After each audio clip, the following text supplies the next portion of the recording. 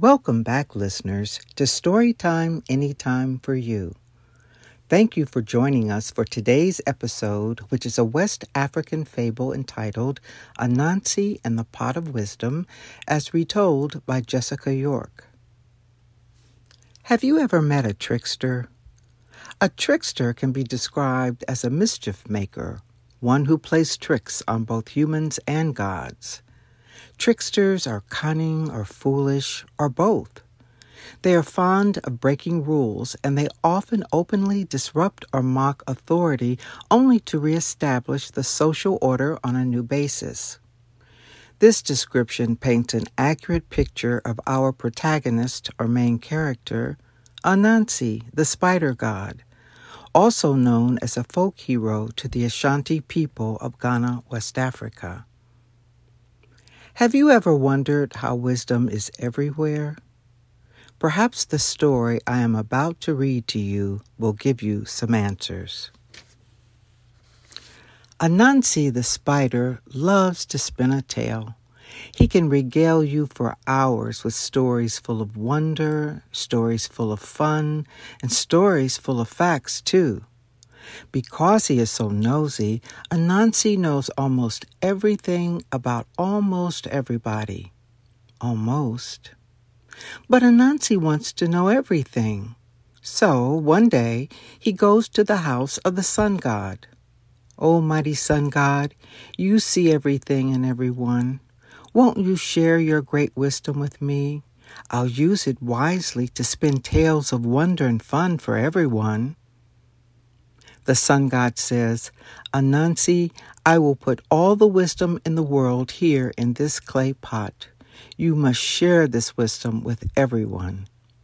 Anansi promises to do so. Anansi takes the pot home. He looks deep into the clay pot, and sure enough, he sees sights he has never seen before. He hears sounds he did not know existed. This is too good to give away. I will keep this great wisdom for myself, thinks Anansi. I must hide it, he says, and he looks around for a good hiding place. Anansi decides to climb to the top of the tallest tree. There he will tie up the clay pot, and the leafy branches will hide it. He starts climbing the tree, holding the pot in front of him. The climbing is hard. Have you ever climbed a tree while holding a pot? Anansi wishes he had 9 limbs. His youngest daughter is outside and sees what a hard time Anansi is having. "Father, it would be easier if you tied the pot to your back. Then all your limbs would be free for climbing." Do you think Anansi is happy to get good advice from his daughter? Think again. She is right, that would be easier. Why is it some young pup thinks of this when I, who possess all the wisdom of the world, did not? Anansi gets so angry that he throws the pot to the ground. All the wisdom of the world comes flowing out of the pot. Some falls here, some falls there. No one gets all the wisdom, but everyone gets some wisdom. This is why even today, wisdom is everywhere.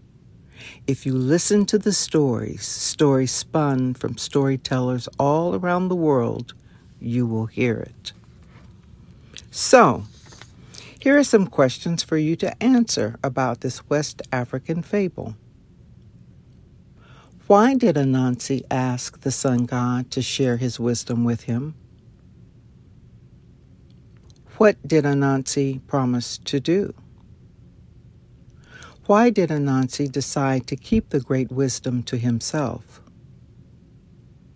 What advice did Anansi's daughter give him? Why did Anansi become so angry? Who learned something in this fable, Anansi or his daughter? What was learned? In the end, Anansi comes to understand that he has been outwitted by a child and cannot keep all the wisdom to himself.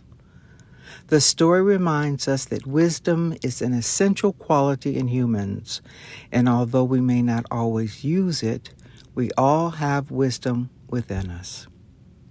That's it for today. Join us in the future for another episode of Storytime Anytime for You.